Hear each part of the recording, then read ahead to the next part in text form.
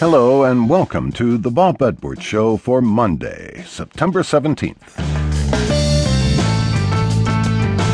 Democrats say Republicans are waging a war on women. It's no exaggeration to say that women's reproductive rights are constantly under challenge despite the passage of laws decades ago and a landmark Supreme Court decision that's nearly 40 years old.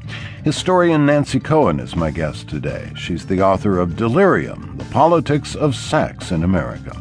Then I'll talk with actor Josh Radnor, who plays Ted on the hit CBS sitcom How I Met Your Mother.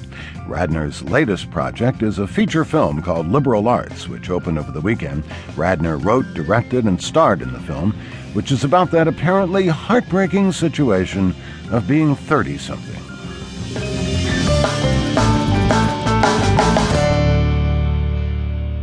To some people, reproductive rights are a settled issue. Birth control is available to married and unmarried women.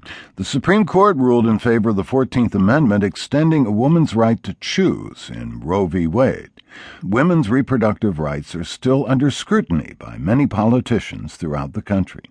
In February, I spoke with historian and Huffington Post contributor Nancy Cohen about this issue. Her book, Delirium, The Politics of Sex in America, is now available in an updated paperback version.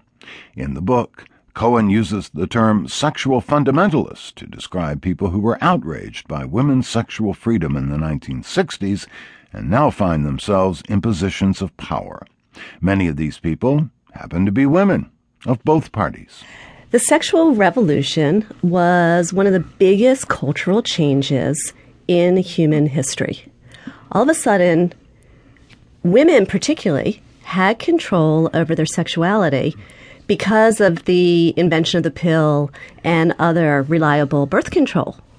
And so for the first time, women could, for example, delay marriage without delaying a career.